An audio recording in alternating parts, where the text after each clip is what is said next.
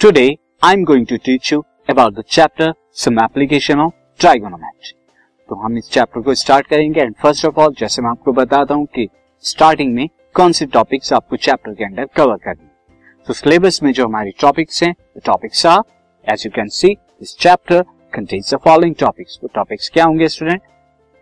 Simple problem based on the height and distance involving the angle of elevation and depression. Angle of elevation and depression मैं आपको बताऊंगा क्या होते हैं।